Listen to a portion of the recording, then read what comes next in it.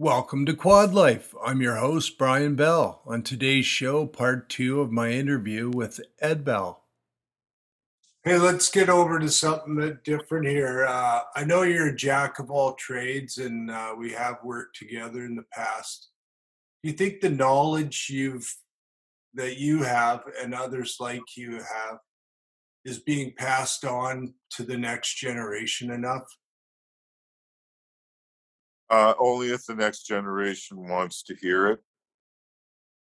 It's the same old story. It's finding the people that actually want to listen and learn that stuff, and the other people that have really no interest in doing it at all. I've seen so many people come through our doors.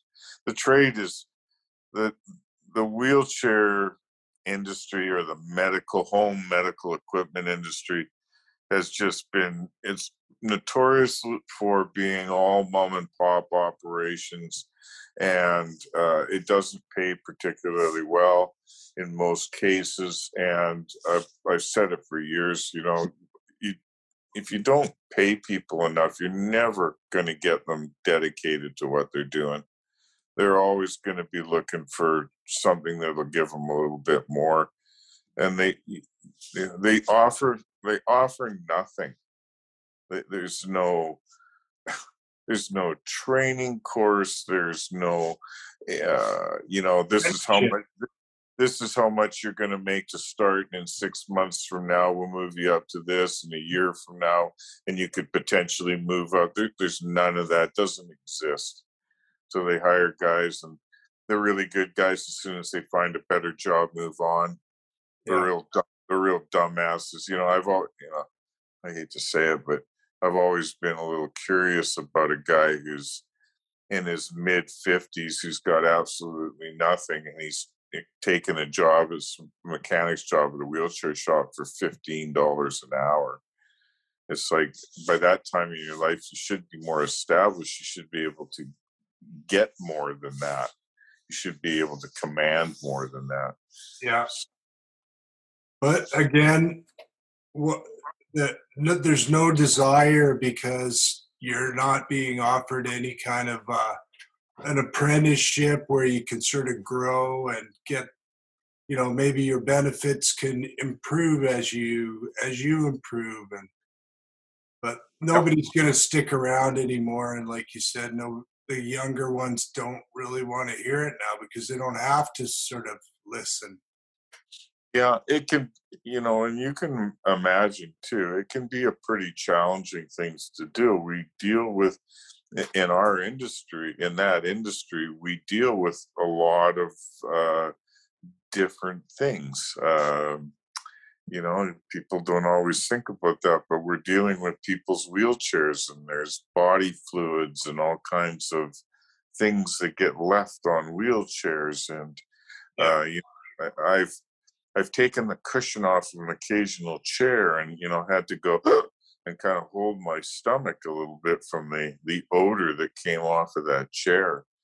I remember Joanne Yip, I think she wrote an article. It was something like, "Is that your cushion, or just something disgusting that you're sitting on?" Oh my. So, well, there has been big change in the Canadian medical equipment world as we see big companies buying up all these mom and pop shops. Yep. That used to be a staple in the industry. Do you think we should be allowing this to happen, or is there anything we can do about it? I don't know if there's much you can do about it. I mean, I think, like with advanced in a sense, when you go right back to the beginning, was a mom and pop shop that kind of had a passion, because of its owner, for rehab equipment.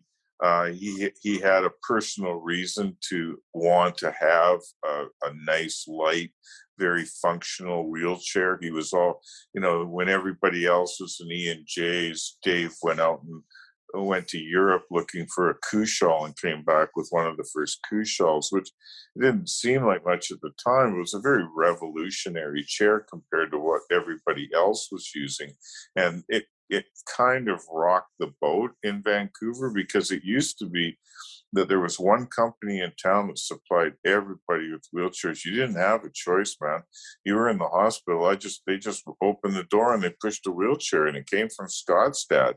And it was an E and J, and it was all the same. And well, who is Scott's dad? Well, Scott's dad is Scott's dad. Scott was some guy who'd been in North Vancouver that his dad started selling wheelchairs and got this government contract and was supplying all the wheelchairs.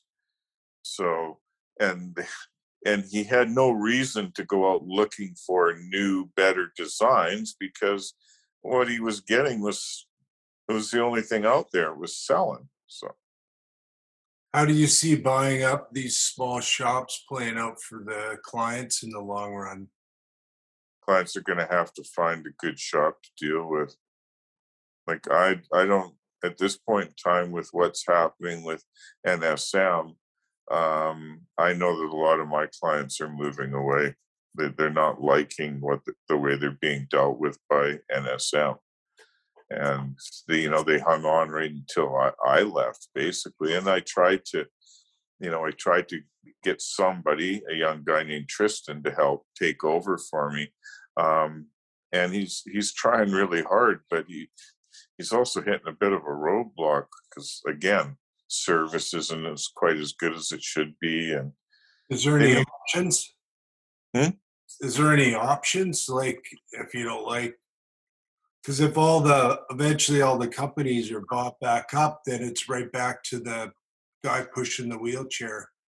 That's right. And saying, "Here, jump in this. This is yours." Well, it's interesting. What I see with MSN right now is that they bought all these independent shops up, but they haven't really brought all of them together. They're all seem to still be working as independent outlets. So the problem that I'm seeing with what used to be our old shop is that, with me gone, and there seems to be a lack of interest in the existing staff at this present time to really keep the business of high-end manual wheelchairs going. Wow. And so just about everybody that I know of is making a move. They're following Eric over to McDonald's Supply. And then again, McDonald's Supply is a little bit going back to a shop that's more like Advanced Mobility, where it's not owned by a big company. It's not multiple branches. It's just one outlet. The unfortunate thing about you is that, one outlet, you're going to have to deal with them. If you got to deal with Kelowna, I don't know. I might think of giving Andrea Cowan a call. She works with Creative. I've known Andrea for years, and she's on the ball as far as chairs and stuff like that are concerned. But all the Kelowna staff all got laid off, so I don't know anybody up there. I got the rock star Shannon Rockall. Oh, you got Shannon, yeah. But Shannon's your therapist. And Shannon's a good therapist, because Shannon will seek out the vendors that can get her the stuff that she needs. Yeah. Not everybody, not all the therapists are like that. A lot of the therapists will just either make you do the work, like find the vendor and get the stuff done, or they pick a vendor and then you're kind of stuck being treated however the vendor wants to treat you. Shannon basically doesn't really let that happen. She just, if things don't go well, she just steps in and either reams on the vendor until she gets something done or gets things sorted out. Do you think the government should get involved with distribution and access of medical equipment? Like, because it doesn't always get swallowed up by big corporations. Well, if you break down to where the it'd be different if all of these companies, for starters, we know that there's a big difference between the retail outlets, which what we're talking about, the MSN and the Motion Specialties and these kinds of companies. These are retail outlets. You get back down to where the manufacturers are at, and the manufacturers, I think they want to keep it as an open market. My biggest problem with the government taking over is the government's so money orientated. Nobody's going to have, you'll lose your option to get a really high end wheelchair. I mean, right now, if you're on the ministry, you'll get an okay wheelchair. But if the government gets right across the board, that's the same wheelchair you're going to get if you're covered by WCB or ICBC. And I hate to be an asshole, but there is a difference between somebody who goes out and does something stupid and injures himself, and he's got no insurance or no cover, and a guy that gets hurt on the job, or the guy that gets into a car accident. The guy that goes out and does something stupid and hurts himself, and he doesn't even have a job with extended health care, well then, yeah, he falls back on the government, and he still gets taken care of, Brian. He still gets, they'll still buy him. An average para will get a new $3,500 wheelchair every 5 years. And somebody's going to say that's not really fair, but it's not. To me, it doesn't seem that bad.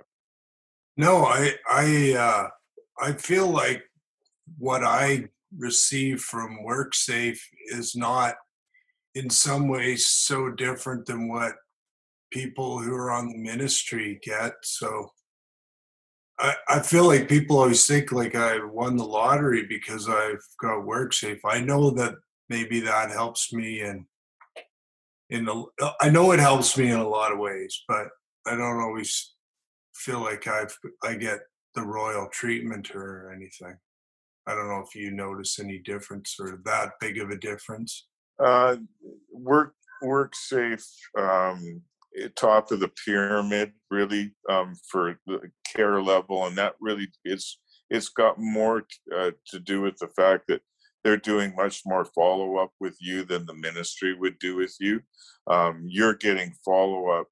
Even without asking, somebody eventually is going to phone you and find out how you're doing, and more than likely send someone around. You do get that, do you not, on a regular basis? I do. I get somebody who, essentially WorkSafe will intervene if they feel that I'm not being cared for properly, whereas I don't think the ministry even cares or knows. They just say, here you go, you're on your own, here's your pajamas and your bedroll, and you're in 38. Well, with the ministry, it's always been, you want something from the ministry, you got to be a squeaky wheel. Yeah, I know. I do know that. I know that because of Corey Parsons is a great guy for being a squeaky wheel and getting the things that he wants.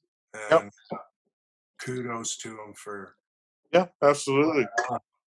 Because I think they count on the fact that everybody's too tired and can't be bothered to fight. So once they hear no, they just stop. Well, yeah.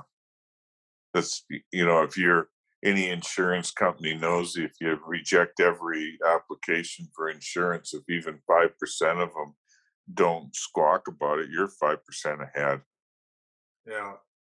So, I mean, you're people on WorkSafe. I'll tell you the one difference I do know with WorkSafe is they do tend to treat people with a visible disability a little bit better than people with the invisible disability. So they don't question people if the guy's in a wheelchair.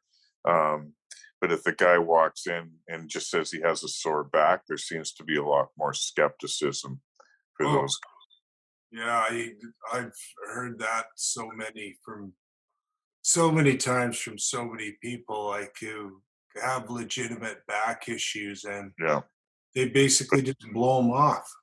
Yeah, it's because it's not a visible thing. But where our injuries are so visible, how do you literally can't blow that off. They would look so bad blowing that off. You can imagine if they started blowing off every guy in a wheelchair, saying things like, well, we don't think you really should be in a wheelchair. You know, my God, it would just, but unfortunately they do that with guys with back injuries and shoulder injuries and stuff like that. You know, they kind of make them feel like they doubt them. Oh, we don't really think you're as bad off as you say you are. They say no the first time and hope that you won't bother them anymore after that. That's what they're hoping for, Brian. Absolutely. Are you, I guess, sort of sad to see advanced mobility disappear? Yeah. Eventually? Yeah. Yeah, I am. Somebody might see this, and somebody at MSN might say, well, it's still the same advanced mobility, but I don't really see it being the same advanced mobility as before. Me, Kathy, Dave, the people that Eric Hagren put in many years working for the company. Yeah. He jumped over with Anthony Purcell. Anthony was with us for a while. We've jumped over to McDonald's, and I talked to him just today, as a matter of fact. And, you know, we both agree that it's kind of sad what's happened to advanced mobility. We all work so fucking hard to kind of put advanced at the forefront of being, you know, a really good rehab company. We had a decent reputation about how we treated our clientele and stuff like that. And if things keep going the way they are, these guys are just tearing that whole reputation apart. That hurts. Yeah. That's something we worked really hard for that over a long period of time. And that company didn't make a dime for years. We all put our money in, and we did not see any kind of profit or nothing out of it for many years. So You had something that you were doing because you loved it, and that's a rare thing. I enjoyed it. I enjoyed it enough that I invested some money into it. In the end, everything turned out, you know, really well for me. I'd be the last person to complain. We managed to sell the company. We managed to get our money out. We managed to have all this happen before COVID, because if COVID had come along before any of this happened, I don't think any of it would have happened. That would have put a complete dampener on everything. I had a opportunity to talk with Kathy about it, and you know, she was really honest to say that she wasn't sure that her and Dave would have been able to maintain advanced mobility during COVID, having to do, you know, how much it cost to keep the company up and running. The company that bought us fortunately had deeper pockets and were more able to weather the storm. Yeah. Do you stay in touch with Kathy? Yeah, absolutely. Yeah, her heart must have been broken too, I guess. Well, she's still working there. Oh, she is? Yeah, she still puts in 3 days a week there. Now, it's funny, I had a chat with her the other day, and I says, Kathy, you can't save the company. You know, because I think there's times that she figures if she comes in and if she works hard enough, she can actually keep it exactly as what her and Dave made it to be. Yeah. And I really think she's got to let go of that. I know it's hard for her. Also, Mike Abera, who worked for us for years as a service tech, was Dave's very best friend. They knew each other right from, I think they met when they were like 8 or 9 years old. Oh, wow. Went through elementary school. They went through high school together. Mike was a jockey, and was a very competitive jockey in his younger years. Flew all over North America racing horses. He was the guy who got Dave into the whole thoroughbred thing, and was training Dave's horse for him. When I went out and seen Mike the other day, because I hadn't seen him in a while, he was up in Port Kells, and he said the same thing to me. He says, Kathy, it's hurting Kathy to see how the company is being picked apart. Yeah. But I look at it and think, who cares now? I feel sorry for some of the people that are left, that I know, my friends that are still there, that are left there. I certainly don't have a lot of degree of sympathy for the management. I don't know any of them. I don't know when I go in there now. Every one of those, there's some manager in every one of those rooms. I have no idea who they are, and I've only been retired for 3 months. It's not like I've been gone for 5 years and rolling back in there again. I Manage, could I man, couldn't tell you their names. it's all top heavy. It seems at this point in time, it seems to be very top heavy. Yeah. Yeah. Rolling on to something new here. I know you went through a bad pressure sore and were off for quite a while. Can you tell me a bit about that? Yeah. Pressure sores. Boy, if I knew my skin was going to give me that much trouble, I would have been way more careful. Got a wound, struggled with a wound for years on and off. And then it finally, 1 year, just went nuts. It started channeling all down the back of my leg from my right IT, and they had to do a pretty major skin flap surgery, which put me off, like 9 months, which I've talked to guys that 9 months is nothing. I talked to guys that have been literally out of their chairs for years trying to heal up chronic wounds. I even know a couple guys where they just given up. They just try to maintain the wound and keep it from getting infected and go on with their lives. Yeah, Uh, yeah. Do you remember Dan Neff? yes, no. Dan was one of the guys. Dan lived across the cliffs. Dan was across the hall from me one in rehab. He was Sam Sullivan was in one room and Dan Neff was in the other. Yeah. And yeah, I knew Dan. I knew Dan quite well, actually. A motorcycle enthusiast, so of course we liked each other.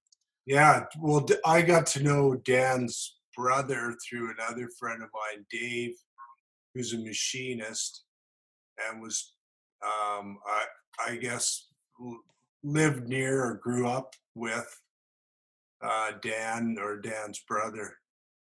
So I sort of, again, another one of those circles where our paths probably sort of almost touched. Almost crossed. I forget what his brother's name was now, but nice. Well, Dan was one of those guys. He was Did you know, every he did everything he possibly could. He wheelchair race, and he refused to go be put into a home, and he lived on his own, and he was a real character. He really was. He had he had like 6 or 7 absolutely beautiful motorcycles that he couldn't ride, but he kept them insured and kept them running, and his friends would go over and ride them for him and come back and tell them what they were like. And he even built a special room in his house to display the motorcycles from his living room. hang on. Yeah, he was Dan Neff was a really interesting character. I really liked him. So as you're aging with an SCI, do you notice any big changes? Yeah, I'm really struggling. My transfers are getting just really bad. I'm just my shoulders, my arms, just general fatigue. I just had a nice chat and visit with Dr. Kazakov today. So we're gonna try something. He thinks I'm having some problems on my right flank, and he thinks I might be getting some neuropathic pain. Okay. So they're gonna try gabapentin. So I don't know much about gabapentin. It sounds to me. I remember when I was first introduced, give me a lot of diazepam, which is basically Valium. Yeah. And for some reason, gabapentin sounds a lot like Valium to me, because they said, "Oh, it'll make you kind of sleepy and dopey," and Uh, it does for a little while. You does it? go through a phase, you kind of get sleepy dopey and you want to sleep in, and after a while it kind of goes away. And it's great too because the pain when you first start taking it almost disappears. But then it slowly creeps back again, and then you realize that you're just gonna start Right. chasing the monkey. But I think you're if you get some pain relief, kind of set a place where you're gonna stop with it and don't take any more because it'll just get more and more that you want. Okay. Then Yeah. That, that I know doesn't you seem like to right. smoke, so I find smoking helps the most for me. That's been my go-to pain relief a lot of the time. Oh, it certainly has been my go-to for as long as I've been injured. You know, it's just I. But I'm one of those people. I would, even if it didn't, I'd probably still smoke it because I enjoy the other effects. Yeah. But um, the the spasticity. Oh my god! It just if my leg can be sticking straight out. If I take a couple puffs, it'll just go bloop, just fall right back down again. Oh wow. But then, like you said, with everything else, that the more you use it for that, it's a diminishing effect. So as the years have gone by, the THC levels keep going up, but at every plateau, you get to a point where, okay, it's not really doing anything anymore. It's like that with I think anything. It doesn't really matter what it is. Even if it's a bag of chips, it's hard to stop till you hit the end. You're one of those too, are you? So how's the mental game of aging with an SCI like for you? Oh, I still can't figure who the old fart in the mirror is. I feel the same way. I look at So I was looking at like, who the hell are you? Oh yeah. yeah, but Oh, my, you lost my visual, but that doesn't. yeah, my battery's chirping off here. It's getting low. I'm just gonna roll over and plug you in. Here's a good one. Do you think pairs feel a need to keep up in ways that are detrimental to their health? And I say that as a quad, obviously. And I have been asking a few pairs that I've interviewed that question a lot because I feel like it is quite a valid question. It's That, really, it's a that really valid question. Um do you struggle with not being able to do things that you used to be able to do easily because of your quadriplegia? absolutely. So um, being a para, you kind of have half of your regular capacity. So I think there's always that a little bit of you wanting to prove that you have more than you actually have sometimes. Uh, I've pushed myself way too hard in way too many ways over the years, just to prove I could do it. And if I look back and thinking if I knew how it was going to affect me long term, I probably would have taken way better care of myself. But I think everybody says that. Yeah. There, and I know like I've done things to try to be less quad looking, and I still feel like sometimes I look in the mirror and try to not look like a quad, but as I age as a quadriplegic, I know my body sort of morphs a little bit, and I'm sure you've noticed that with quads when you've worked with them. Like our backs get really straight, we get thick necks, and Yeah. we start to look like funny. I call it myself a sea monkey. I think I look like a sea monkey.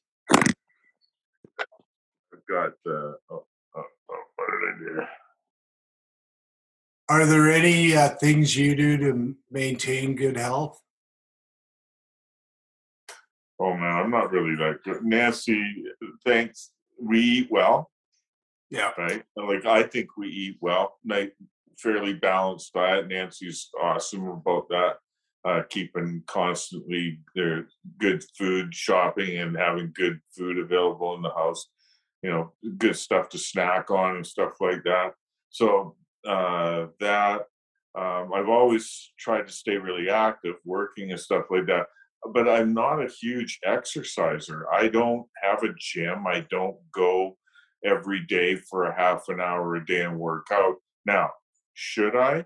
Yeah, I probably should, especially now, because there's no doubt in my mind that over the last 10 years and especially over the last 5 years, deterioration of muscle and the inability to maintain the muscle that I had is basically I just watched it kind of deteriorate. That's affected a lot of things for me. It's affected my transfers because I don't have as much strength in my arms anymore. Not being able to transfer much has some kind of other effects in the fact that you little things like I don't want to go out as often because I don't feel like getting in and out of my car as often. I used to go out for the day and I didn't even think about how many times I'd have to get in and out of my car. Could be 10, could be 15. Now when I go out, I'm actually planning. I'm going to go here, I'm going to get out. Then I go do this and this and this. So I'm going to do my stuff that I still need to do, but get in and out of my car and do those kind of strenuous things the least amount possible. So that said, is there something you might tell your old self that you know now? Yeah, smart enough.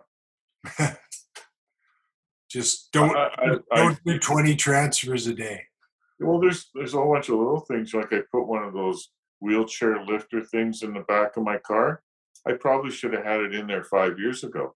I probably shouldn't have been as stubborn and it's like, oh, I could still do it, and just gone, okay, just put it in and admit the fact that this is getting harder and you need help doing it. So when you went to China, that must have been just. I didn't go, that my wife went to China. Oh, your wife went to China. I thought you went to China. No, my wife went to China. I opted out of that. I did. We did Europe. But didn't you do something with a bunch of wheelchairs that you sent? Oh no, that was Central America. We went to. I did all of the Southern Caribbean and the South America, Guyana, Venezuela, Costa Rica, Honduras. Yes, I was involved with a wheelchair project through the CETA Canada and the not the BCPA, the Canadian Paraplegic Association. And they flipped the bill for you?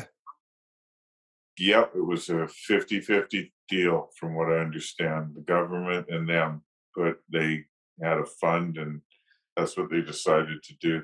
And they took wheelchair basketball and they took wheelchair basketball players down and did sports camps for the kids. And actually, it was pretty cool. It was a lot of fun. So then I think what I'm thinking of is the jet bike that you and Dave and who else you guys made a. Yeah, that really started off as a Rick Hansen project. Oh, okay. So Rick got a thing or I don't know, he wanted to make an accessible an accessible in the fact of easy to get, low cost hand cycle. So he got Georgianov from Varna to build him a really just make me a hand cycle that we can build for like $500. And Georgie did, and he sent it over to Rick. And Rick didn't like it very much. It just didn't work very well. So then Rick asked John if he knew anybody who could maybe look at it and figure out what's wrong with it. So John asked me, I reworked the thing and then we took it all the way to the final. I made 10 prototypes, and we had them all set up, and then we got involved with um, Roger Yip, who had he owned the company that was building Brody bikes. So he had bought the rights to Paul Brody's mountain bikes, and Paul Brody had helped this Roger Yip guy set up a shop in Taiwan to mass produce his bikes. So Roger Yip had been introduced to Rick Hansen and was willing to help us out get these bikes made. And then kind of at the last minute, Rick and the foundation just walked away from it. They said that they didn't feel that it was the right fit for them to be selling product. They didn't think that Rick had the time, or they weren't in a position to be funding a finance or a business type thing. It's not, it was designed to make a profit. So we asked if we could run with the bikes. We used our contact with Roger, and we ordered one container full of the bikes. I think there was 88 bikes in that container. Didn't it sit in your front yard for a while? Oh my God, that's another story altogether. It's moved around. So I believe we had to come up with, I can't remember how much money it was. It was $60,000 or $70,000. Nobody had the money, of course. But I can't remember. We pre-sold a bunch, and then somebody threw in 10, and then I think we borrowed on a couple of credit cards. Anyway, we got the shipment here. We had no place to put it when it got here. We downloaded it into somebody's double garage, but then their house was up for sale, and I'm down to 10 now. You still have them. I still have 10 in the boxes. They're in the garage next door, which I've been paying rental on my next door neighbor's garage. Of course, the 10, all the hand cycles took up the whole garage, but as the hand cycles is depleted, I've replaced them with my junk. So, because I also have a growing motorcycle collection too. So I think there's 3 motorcycles over there, and then 10 hand cycles, and a sidecar, and a few other things. So are you just going to buy its house eventually, or your neighbor's? Is that what you said, in your neighbor's garage? Well, if things keep going the way it is, his garage will be in better shape than his house, because his house is starting to fall apart. He never seems to do anything. He was out complaining to me the other day about the bears ripping up his garbage. I said, Brian, your rear fence blew down in the wind last year, and you didn't do anything about it. The bears ripped your gate out and left it in your front yard. You didn't do anything about that. Now they have no gate and no fence, and now you're still complaining to me about them getting into your garbage in the backyard? I said, think about this. Big picture. Yeah. If anybody wants to buy one of your hand cycles, how do they do that? Prairie Velo. So I've been working with a guy in Manitoba that's called Prairie Velo. So anybody out there can definitely, and like if they're in the prairies or even in the eastern Ontario, if they're in the Vancouver area, they can just get a hold of me, or they can phone National Seating and Mobility. And again, just ask for the Jed. I've actually got, there's one sitting there, and if somebody's in Vancouver, they're more than welcome to go down and take a look at it and borrow it for a demo. We are working on some different versions. And then when the last of these Jeds is sold, we've got a new frame design coming out. The gentleman at Prairie Velo has hooked up with a frame builder in Argentina, a bicycle frame builder in Argentina.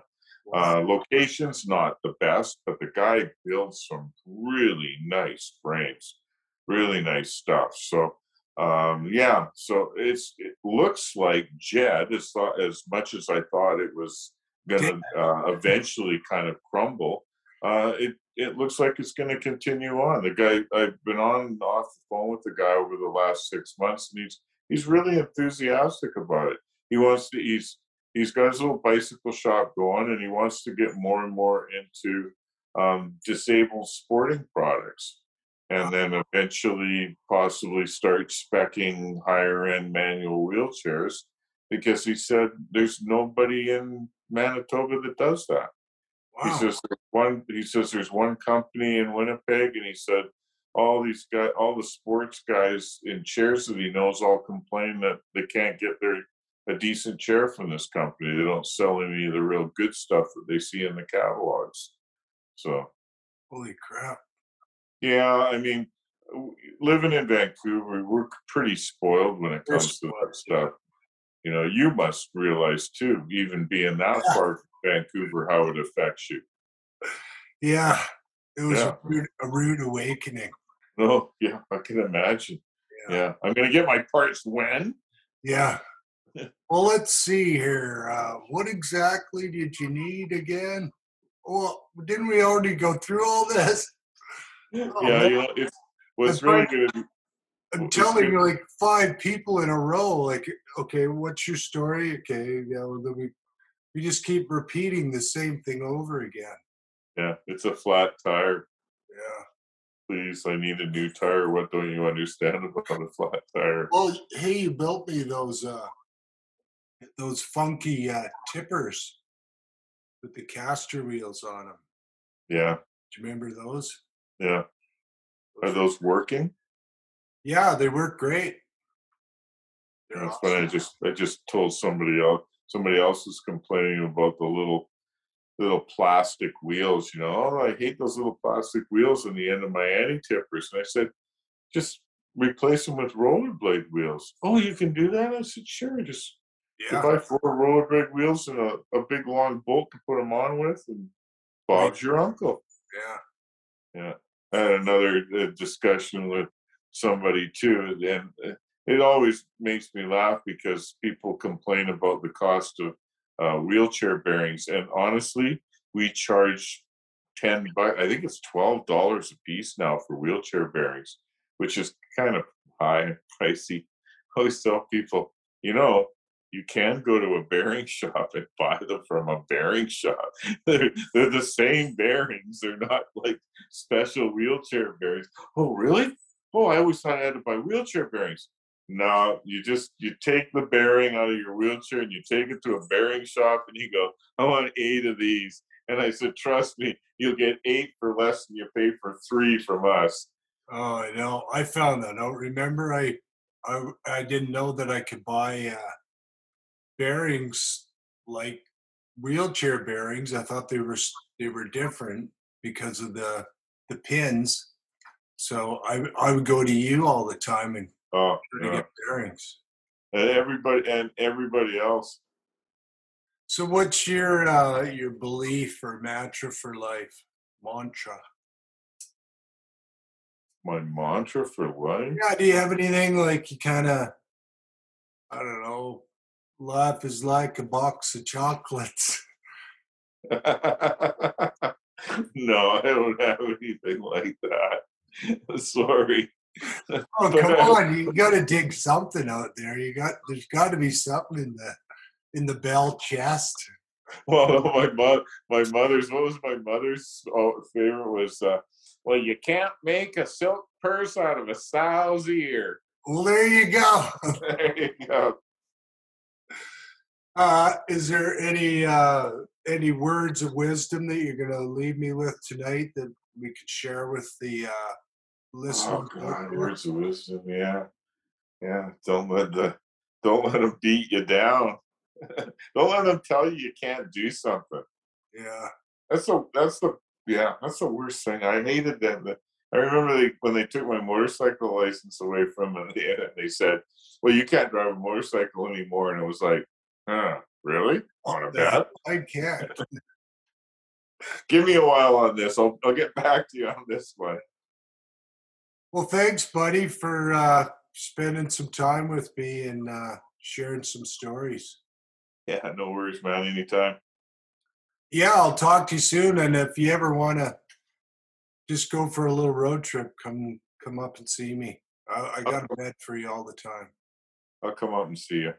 All right. I've been making that promise for too long. I'm going to do it. I'm retired now.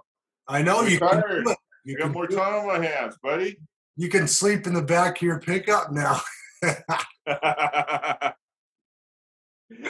No, I can't. It's like a coffin now, isn't it? The top opens up and Oh, yes, it does. Yeah. The problem is you wake up in the middle of the night, you sit up and you bonk your head on the yeah. stupid train things like whack. All right, I'll talk to you soon then. Okay, Brian, take care, buddy. Thanks to Ed for joining us on the program. If you missed it, make sure to tune in to part 1 of our interview. All past Quad Life episodes can be found on the Quad Life webpage at quadlifepodcast.square.site. While you're there, check out some of our Quad Life merch. For the month of December, we're waiving the shipping fees. Just enter Quad Xmas in all caps when making your order. Well, that's it for the show.